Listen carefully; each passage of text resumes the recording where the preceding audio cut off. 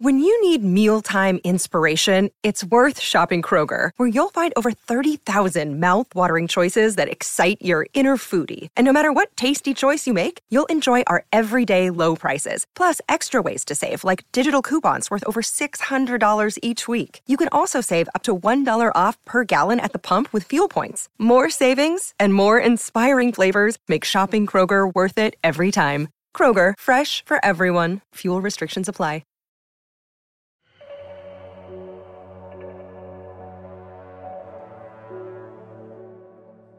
Welcome back, ladies and gentlemen, to Monarch, Legacy of Monsters by Story Archives. I'm your host, Mario Busto, alongside Zachary Newton, the other host. Welcome back. We're back. Episode 5, titled The Way Out. You know the only way out, Zach, is through, according to May and her breathing exercises in that tunnel. Thankfully, they were wildly effective because Kate got over her traumatic experiences pretty quickly in this episode, and we learned a lot about Kate. A lot of things that were unexpected, a lot of things that were kind of expected, right? We saw that traumatic flashback earlier in the series. Yeah. With her children's school bus just plummeting to the bottom of the Pacific Ocean. But we also didn't know that she was kind of like her dad, you know? She had a girlfriend, or it appears, right? I was a little confused by that. I couldn't tell if she was cheating on the girl she was sleeping with or if she was cheating on the girl who was at school. I couldn't tell, but hey, I guess like father, like daughter. Yeah, living a double life of some sort. No, I mean, she has a girlfriend, at least. I don't know if it was any more serious than that at any point, but I think she was totally cheating on the one at the school with the one in the bed. You think so?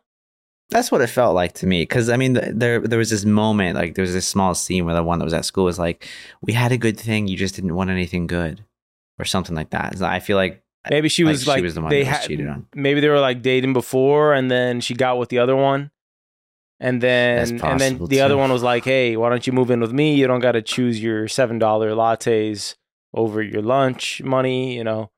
Yeah. Which yeah, I couldn't kind of quite figure out the whole evacuation scenario that they had going on there with G-Day, right? You know, you had Godzilla attacking San Fran. To me, I would think that the least safe place to be would be the Golden Gate Bridge. Like that would be, to me, the last place I'd want to be. They didn't really give us a good sense of where we were. Was that bus leaving San Fran and going north over the bridge, like towards like Sausalito, or was it heading from Sausalito and, you know, Candle? There's like a park that's past Golden Gate Bridge if you ever drive north. Never. That is like just past it. I wonder if they were heading towards that direction, or if they were heading back into the city. I would assume the safer thing would be to leave the city, because San Fran, when you visit San Fran, I will say this because, you know, we're not used to earthquakes being from Florida. We're used to hurricanes. Like hurricanes would terrify Bring them on any day. San Francisco people, but, you know, earthquakes would terrify us. You know, when I went to San Francisco, I thought to myself, like, this city's like just one solid earthquake away from just it all being over. Because everything's like on top of each other. It's like very, that was one of my first impressions when I went in there. Beautiful city. Apparently, though, it's been destroyed to a degree that it kind of reminds me of Last of Us, where you had like this, it was almost forbidden to go into the red zone. You know, the military has it zoned off. And I guess it took Godzilla for San Francisco to start arresting looters. So that was... that's a great point. I didn't even think about that. Yeah, that's funny. You're just one Godzilla attack away from law and order. That's all you need. What'd you think of episode 5? It definitely wasn't my favorite episode. I mean, we did get to learn a little bit about Kate. Finally, you know, we got some of her backstory. Now I know why her mother just always sounded so annoying to me on the phone. Like I was always so suspicious of her mother. I kind of like her mother in real life though here. Yeah. She seems pretty cool. A little bit of like a pushover, I think. But I mean, she clearly had suspicions that her husband was cheating on her. Like that's why she seems so nosy towards the beginning of this episode. Like, what did you find? What did you find? She was expecting to find something. That's why she had that tone. It was like Kate was borderline. She was in a depressive rut after her students died in G-Day. Understandable, by the way. Very, like that's very understandable. That sucks. But very understandable from the mother's perspective that she'd rather her daughter not kill herself and get out of her room, right? She probably didn't know what else to do. Mm-hmm. And for whatever reason, the thing that she found for her to do was to go to Tokyo to check on the lease of her father's. But maybe that was the only thing that felt like such a palpable reason. Like maybe she just needed something extreme. But it did feel like a cop-out, and it was kind of glad to see her, Caroline, apologize to Kate at the end of the episode, because she essentially said, you know, I liked having a part-time husband, is essentially what she says. You know, she liked the lifestyle. She liked being with him, and she wasn't incredibly bothered at the fact that it was kind of like having a part-time husband, but the result was that Kate had a part-time father. So I would have to say Kentaro seems to have won the parent lottery compared to Kate in this scenario, because Kentaro's mom was a real one too. Yeah, she was a gem. I liked her a lot. I liked her. If we were stacking up the parents here, I think it's Kentaro's mom that definitely takes the cake. I agree. I would have to say, like, I'd prefer her as my mother than Caroline. So absolutely. Yeah. It just felt like although there was a lot of places that we went to in this episode, there wasn't a lot that occurred. We picked up from last episode where, you know, Kentaro is hell-bent on going to the place he thought he saw from the airplane. Mm-hmm. And he was right. He ends up making the call. Unfortunately, the call ends up going to Monarch HQ in Alaska, which saves all of them and saves May from probably hypothermia and losing all function of her lower body. But it does bring them into the iron grip of Deputy Director Verdugo, who seems to have a real hard-on for Lee Shaw here in terms of their past, even putting up very emotional footage of, I don't know what she was trying to say with that footage, but I think it kind of alludes to what I think, which is that Lee Shaw had a thing for Kiko, and he is perhaps the true father of Hiroshi. The way she was flipping her hair behind her ear. Look, man, you never know. You really never know. But I will say, I wouldn't be surprised if that was the case. Bill Randall was a dweeb, man. Like he was kind of a dweeb. He was a nerd, not the cool kind of nerd. That he's like the lame kind of nerd that runs around with a camera recording themselves and everything they do. That kind of nerd. Yeah. So it was one of those things where you see the chemistry between Kiko and Lee Shaw, and you just figure something had to have happened. And the age mystery is still a thing. Because, and by the way, I do not know, and I'm not apologizing for this, I don't know the name of that female guard who's becoming a very prominent character in this show, because they never mention her name. She's just intimidating guard number one for me in my head. Like, that's all I think of her as. I don't know what her name is. I know we have Tim, because you went on a diatribe about Tim's not being a threat to people. It's the name. That's all I'm saying. Well, that's the only reason I remembered his name, because... and let me tell you something. The trio of May, Kentaro, and Kate really gave him a hard time when he dropped them off at the airport, when he was really the only one sticking his neck out for these kids, you know? Mm-hmm. While Deputy Director Verdugo seems to just be the driving force for whatever Lee is saying is the wrong way for Monarch to be acting. Yeah. Tim, I don't know, man. Like, I kind of feel like there's moments he has where I'm like, maybe he's kind of a good guy, you know, maybe Monarch's not so bad, but I feel like they've really tried to paint Monarch as like this just really big, ominous, threatening organization in this episode, more so than they have in the others. I mean, at the very least, with the way that we start out, everybody's kind of locked away in interrogation rooms. I wasn't really sure how dark of a turn this was going to take this episode, but we got out of it pretty quick. Yeah, they just kind of let go of the kids, which probably because they have no leads.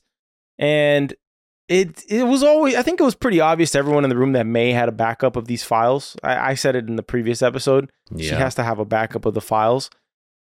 If this was a serious organization, I think they would have done whatever they needed to do to get those files out of May. But it turns out May wants to go home, or so it would appear that she's going to betray everybody and do what she needs to do to get home, I really want to know how her backstory comes into play with with the rest of these stories, because something seriously must be afoot or amiss for May. Yeah, something's up with her. Nobody knows her. Nobody knows her background. She can She wipes her apartment clean when she leaves, even with the organization like Monarch not knowing. But the female bodyguard number 1, or intimidating bodyguard number 1, if you can ever find her name.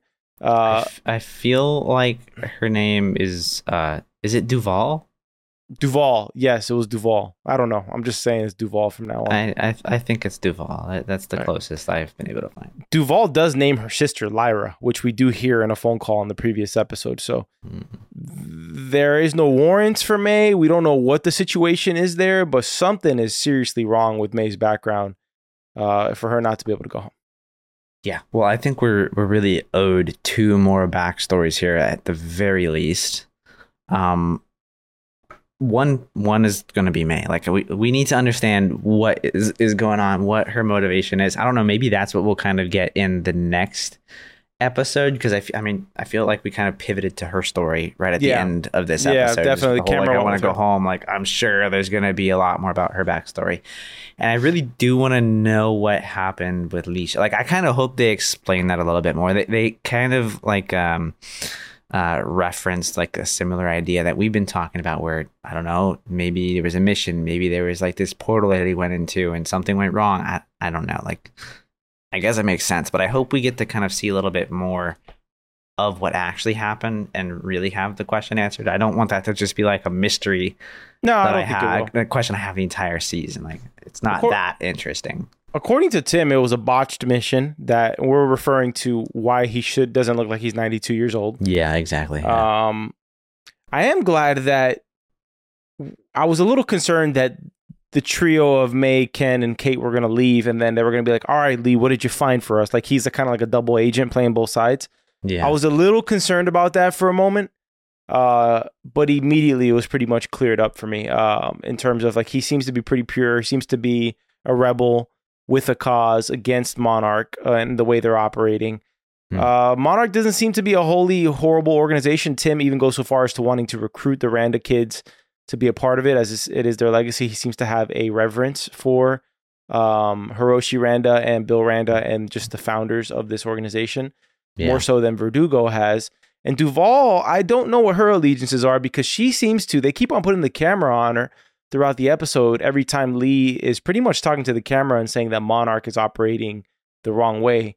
She seems to kind of have a moral compass as well. She even stood up for Tim in the previous episode in wanting to continue working with him. So I wouldn't be surprised if there's a split between Duval and Tim. With Duval and Tim splitting from Verdugo, who seems to be kind of just wanting to ascend the corporate hierarchy and become the head director, as Lee was kind of taunting her with the deputy position title. Yeah, I mean, it definitely seems like there's some company politics going on inside of Monarch. I really don't feel like I have a true sense of who's in charge or what the motivations are. I really don't know yet. And I'm okay. I'm okay with that being the big mystery. Like, I'm looking forward to figuring out what that is. So, hopefully we get there soon. I don't know if I'd be okay with that mystery dragging on for multiple seasons. And I really don't think they will. Like, I feel like we're going to get a much clearer sense of their motivations, Monarch's motivations, probably in the next couple of episodes. We're going to have to get more flashbacks of Lee when he was younger, with Kiko and with Bill. So I'm sure we're going to kind of see how all of that unfolds in this season. Dude, did Apple knowingly release Monarch Legacy of Monsters in a time where there's like 1 million Godzilla movies coming out? I don't know, man. I sent you an email about one like yesterday. I saw. I sent you one first, which is not the one you sent me. I sent you the Japanese one, the Godzilla -1 or something it's called. I don't know what it's called. That one's getting a lot of buzz because it's like a $16 million budget on that movie, and people are saying it looks better than the Avengers. It's like the highest rated movie of the year or some crap like that. Yeah, and then you have this Godzilla and Kong movie that you sent me. That's another one, and I believe there's like one more that we're not talking about. But it's like so much Godzilla coming out right now. Godzilla season. Yeah, I don't know what it is, honestly. I mean, there's been a few Godzilla movies here and there, and a few Kong movies here and there, but I was not expecting that much to come out right now. But dude, that the one that I sent you looked so wild. Like, Yeah. it kind of felt like Journey to the Center of the Earth in some ways, where you were just like, you kept like diving deeper into this. And like, man, you think Kong is big? Bro. Honestly, I felt like Batman versus Superman, where like, what's that movie where like the heroes are fighting each other? The Justice League thing or whatever. Yeah, but like when the good guys turned on each other, because Godzilla and Kong are not always evil in the movies. Sometimes they're the villain, sometimes they're the good guy. And I think it was like a Superman versus Batman movie where those two fight. It kind of had that kind of vibe to it in the trailer. But then it felt like they kind of teamed up in the movie. And so like if Godzilla and Kong team up, like the world is screwed, you know? Dude, it's better that they fight each other, you know? Yeah. I think the one that I was referencing is Godzilla x Kong, The New Empire. It's supposed to come out in 2024. And the one I was referencing is called, isn't it like Godzilla -1? I think it is. It was all written in Japanese, I believe. Godzilla -1. That's right. Yep. Yeah, that one looks insane. I would actually be interested in watching that one. The other one, Millie Bobby Brown is in it. The one that you sent? Yeah, apparently. I'll go watch that then. I'll watch that. Of course. All right. San Francisco. Kentaro's a damn genius with that little chart of his, with between Kate and the hidden continents and Kentaro just having his magical. The guy's like a maestro of lights. Zach, you should appreciate that. I know, I do. I was like, that's pretty cool. I don't think the sun would bleed through that paper quite like that, but that's the thing. They didn't know you were watching the show. They didn't know that that's you were probably like, what? They put haze in this room right before this. That's like, exactly what I was thinking. I'm like, you're gonna see the beams of light come. Okay. But either way, it lit up Hiroshi's course, and I guess they're going to Africa next. Is that the plan from here? Because we got a new waypoint. Like I think they're headed to Africa now, and May's going to be leaking all of the. Hey, we're headed here now. Yeah. All right, we're on it. Yeah. So heading to Africa in the next episode, probably getting a flashback, I would assume. I think we're due for a major Lee Shaw flashback. In the next episode, because we haven't had one in 2 episodes. So I think we'll get a bit of Lee. We might get some May. Maybe. Hopefully that's the end of seeing Caroline this season. I think she had her piece with her daughter. Yeah. I don't want any more, mama drama. I just want get straight to the point. And by the way, Kate really doesn't know how to break the news to anybody. She really just threw it at her mother, but maybe her mother kind of deserved it, considering her mother threw her to Tokyo to go find out.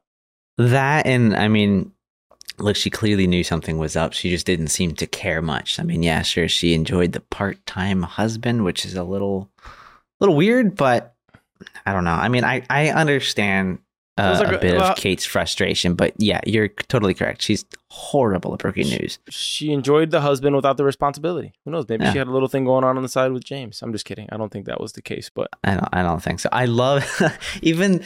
Oh man, the end of this episode when Kate was talking to her mother, and she's like, "So are you and James like?" And her mom's like, "Yeah, he's just waiting for me to be ready." And she's like, "Oh, cool.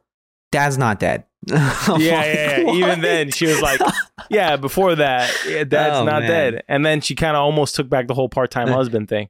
Yeah, I want to know what the hell's up with Hiroshi having 2 families, because it could just be that. He's got that dog in him, you know what I mean? Like he has that, kind of, he has that kind of devilish side to him that he could just do that sort of thing.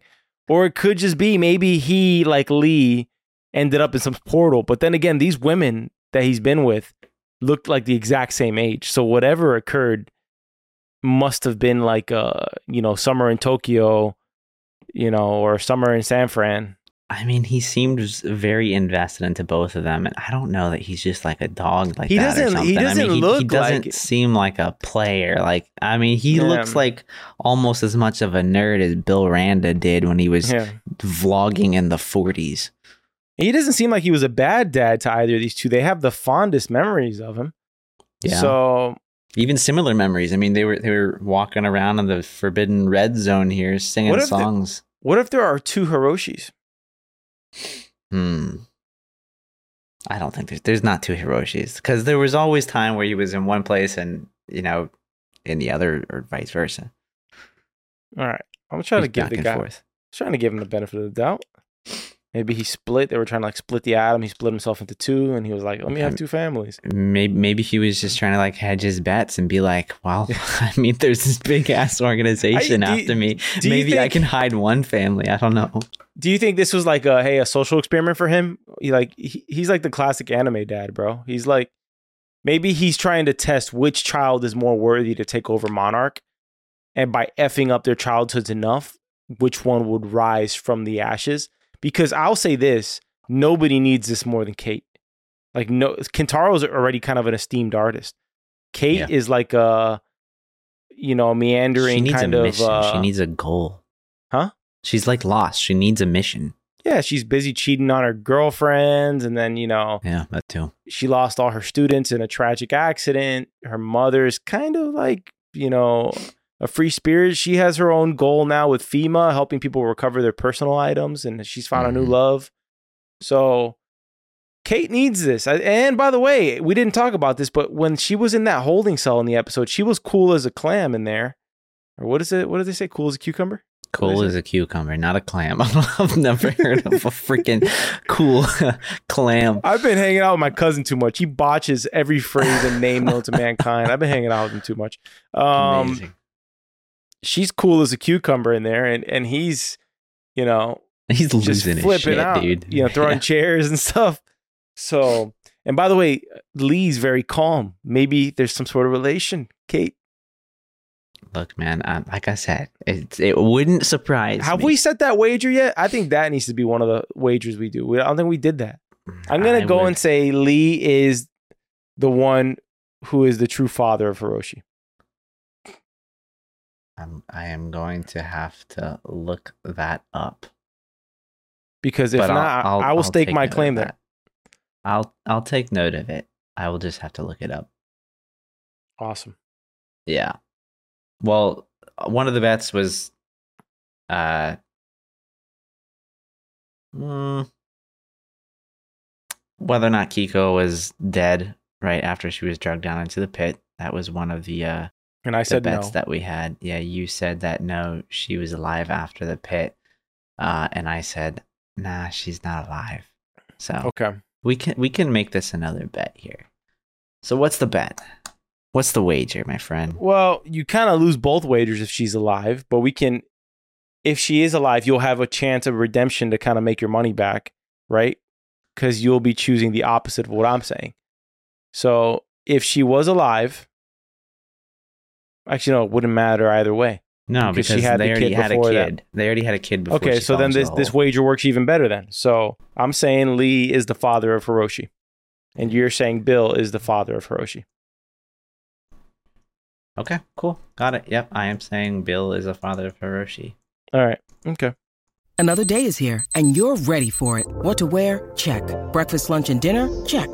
Planning for what's next and how to save for it? That's where Bank of America can help. For your financial to-dos, Bank of America has experts ready to help get you closer to your goals. Get started at one of our local financial centers or 24/7 in our mobile banking app. Find a location near you at bankofamerica.com/talktous. What would you like the power to do? Mobile banking requires downloading the app and is only available for select devices. Message and data rates may apply. Bank of America N.A., member FDIC. So we leave this episode with a few things going on. Lee's getting carried away by these two, or kind of led away by these two armed guards. You got Ken, Kate, and May presumably heading towards Africa now. And I'm assuming Tim and Duval and Monarch is tracking them somehow, because May is on this phone call with Duval, so she's probably leaking all the info to them. Or maybe they're not stupid and they know Monarch let them go easily for a reason, and she's maybe throwing off the scent and saying we're going to head to, China or some like random place so that they can take care of business in Africa. But my mind went there as well. I'm just not sure. These kids haven't. I say kids. They haven't proven to me that they're intelligent enough yet to be able to like throw them off their scent and pick up like, oh yeah, it was too easy. They seem a little gullible. Like I kind of do agree with Monarch's position on that. I'm calling them kids simply because it's easier to say that other than all three of their names. But they are the kids. They're the kids of the show. Yeah, they're the kids of the show. But they're all like grown ass adults too. So I know they're probably older than me. Yeah, they're probably maybe a couple about of them. The same. Yeah, maybe a couple of them. All right, let's wrap this up. Let's do it. Let's start with favorite character of the episode. Lee Shaw. Easily. With little face time, Lee Shaw. Yeah, Lee Shaw was good. Because he was throwing it back in Verdugo's face, which I appreciated. Yeah, sticking it to the man. I liked that. I'm gonna go with. I was gonna go with May, but then I was just thinking, I'm like, man, there just wasn't much.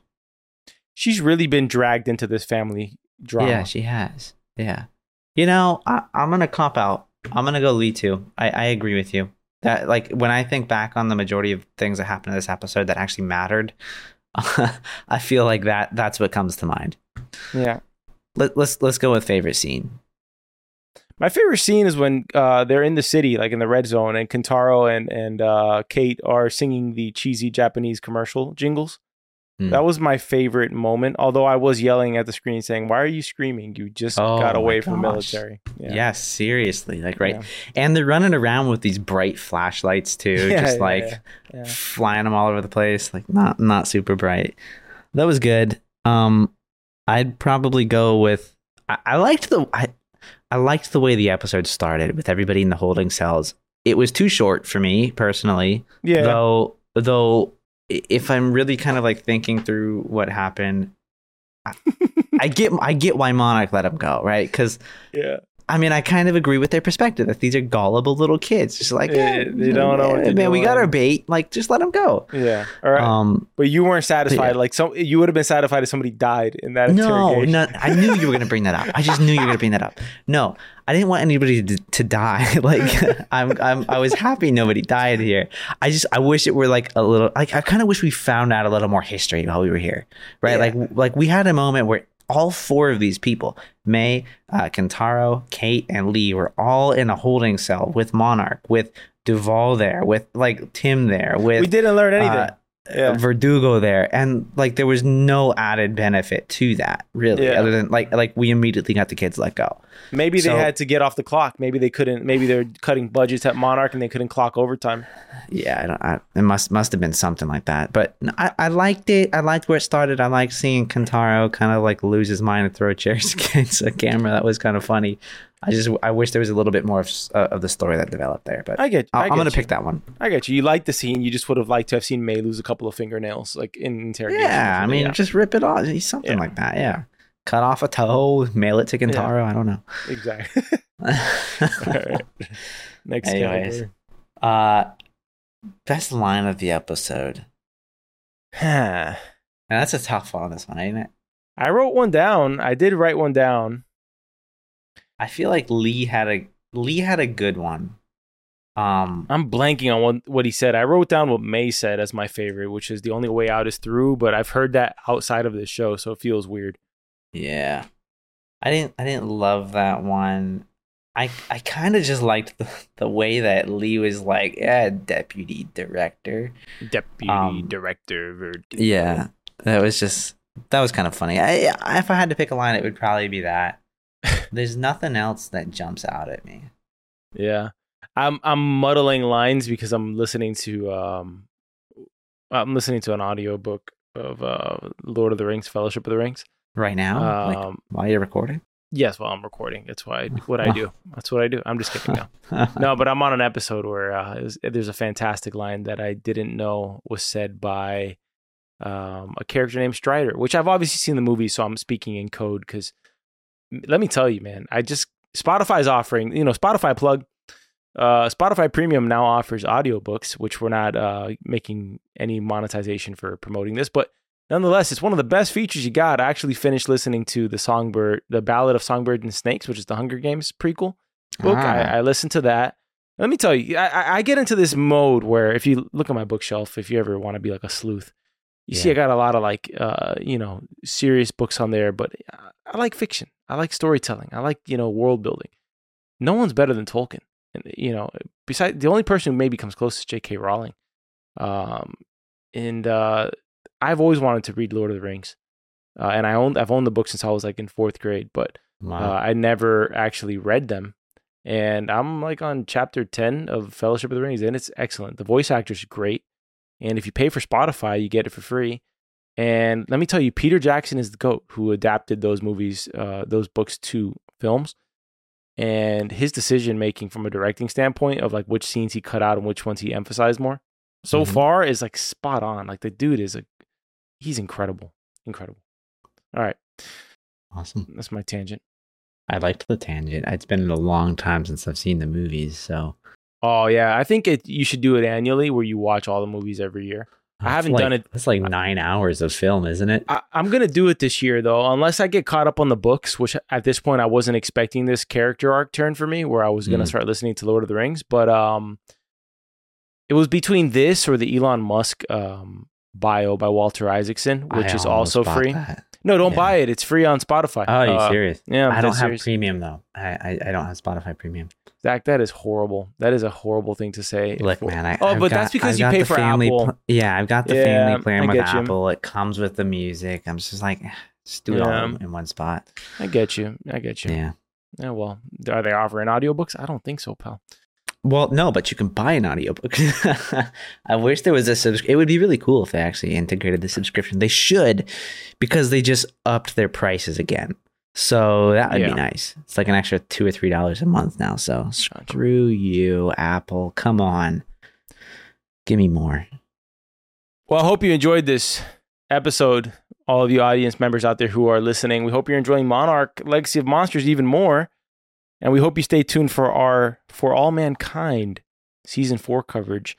I got to say, if I can rank the shows that I'm watching right now, I'd have to say Hard Knocks Miami Dolphins is the best. Of course. I'd have to say, which I'm covering on Tuesday nights most of the time. Next week, it will be delayed because I will be working on a shoot for those days. So it will be coming out later next week. I don't know what day yet.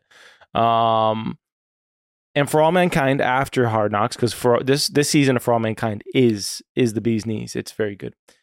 And then Monarch, I'd have to say. And I just started watching Slow Horses, which you told me you started watching years ago. Yeah. And let me tell you, episode 1 is terrific. I don't know if it's going to keep up this great pace it's on, but it's very good. I love the actors. I have a crush on Olivia Cooke, who plays Sid in Slow Horses. She's also in House of the Dragon. Is that her name? I might have. Olivia. I may have a trivia. Olivia Cooke. Yeah, that's her. Yeah, it's definitely her. Anyways, she's also in Bates Motel. I haven't watched that. But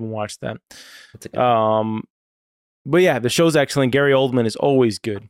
Oh yeah, and that's a good one. That's one of them where if we weren't doing Monarch right now, I would have said let's do Slow Horses, because it would be a fun show to kind of talk about a little bit. But yeah, that's what I'm watching. What are you watching? Anything new?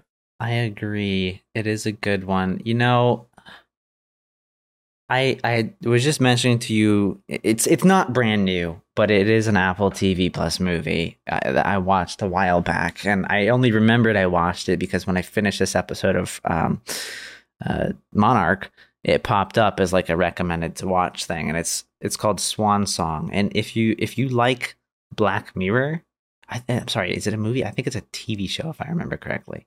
But Swan Song?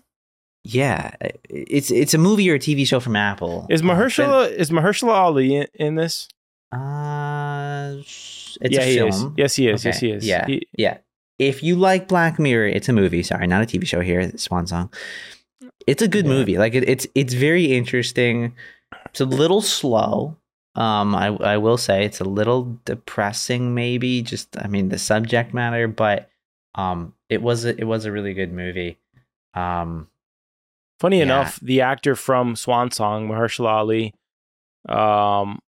is in a movie that's releasing on Netflix tomorrow, which is called I Leave the World Behind, which is directed by Sam Esmail, who also wrote and directed Mr. Robot on USA, if you ever watched that show. Which that's a show. That's actually a movie I want to watch this weekend. There's a few movies I want to watch this weekend. I want to watch that. I want to watch the Flowers of the Blood Moon, the Scorsese flick. Yep. On Apple, I do want to watch that, and I want to watch Oppenheimer. I just got Oppenheimer as a gift for my parents, actually. I recommend everybody get the physical because it comes with like 3 hours of bonus content, which I don't believe comes on the digital, and it does come with a digital code. So that's awesome. Yeah. Anyways, buying the Blu-ray has definitely been pretty good. I've also watched. It's kind of like a short film thing called The Wonderful Story of Henry Sugar on Netflix. It's oh man, what is the name of the guy? I always remember. It's Wes Anderson. Wes Anderson made it. It was interesting. It was a nice little short one. But I've started watching Band of Brothers because I want to get ready for. Are you leaking it, Zach? What am I leaking? I mean, there's ads for it on Apple. I mean, I want to watch the show. Are you leaking the fact that we're covering Masters of the Air? On January? I think you just leaked that we're covering that show. Okay, but no, I Band of Brothers. It just kept popping in my face. It's on Netflix right now, so I figured, you know what? It's been a long time. Let me watch it.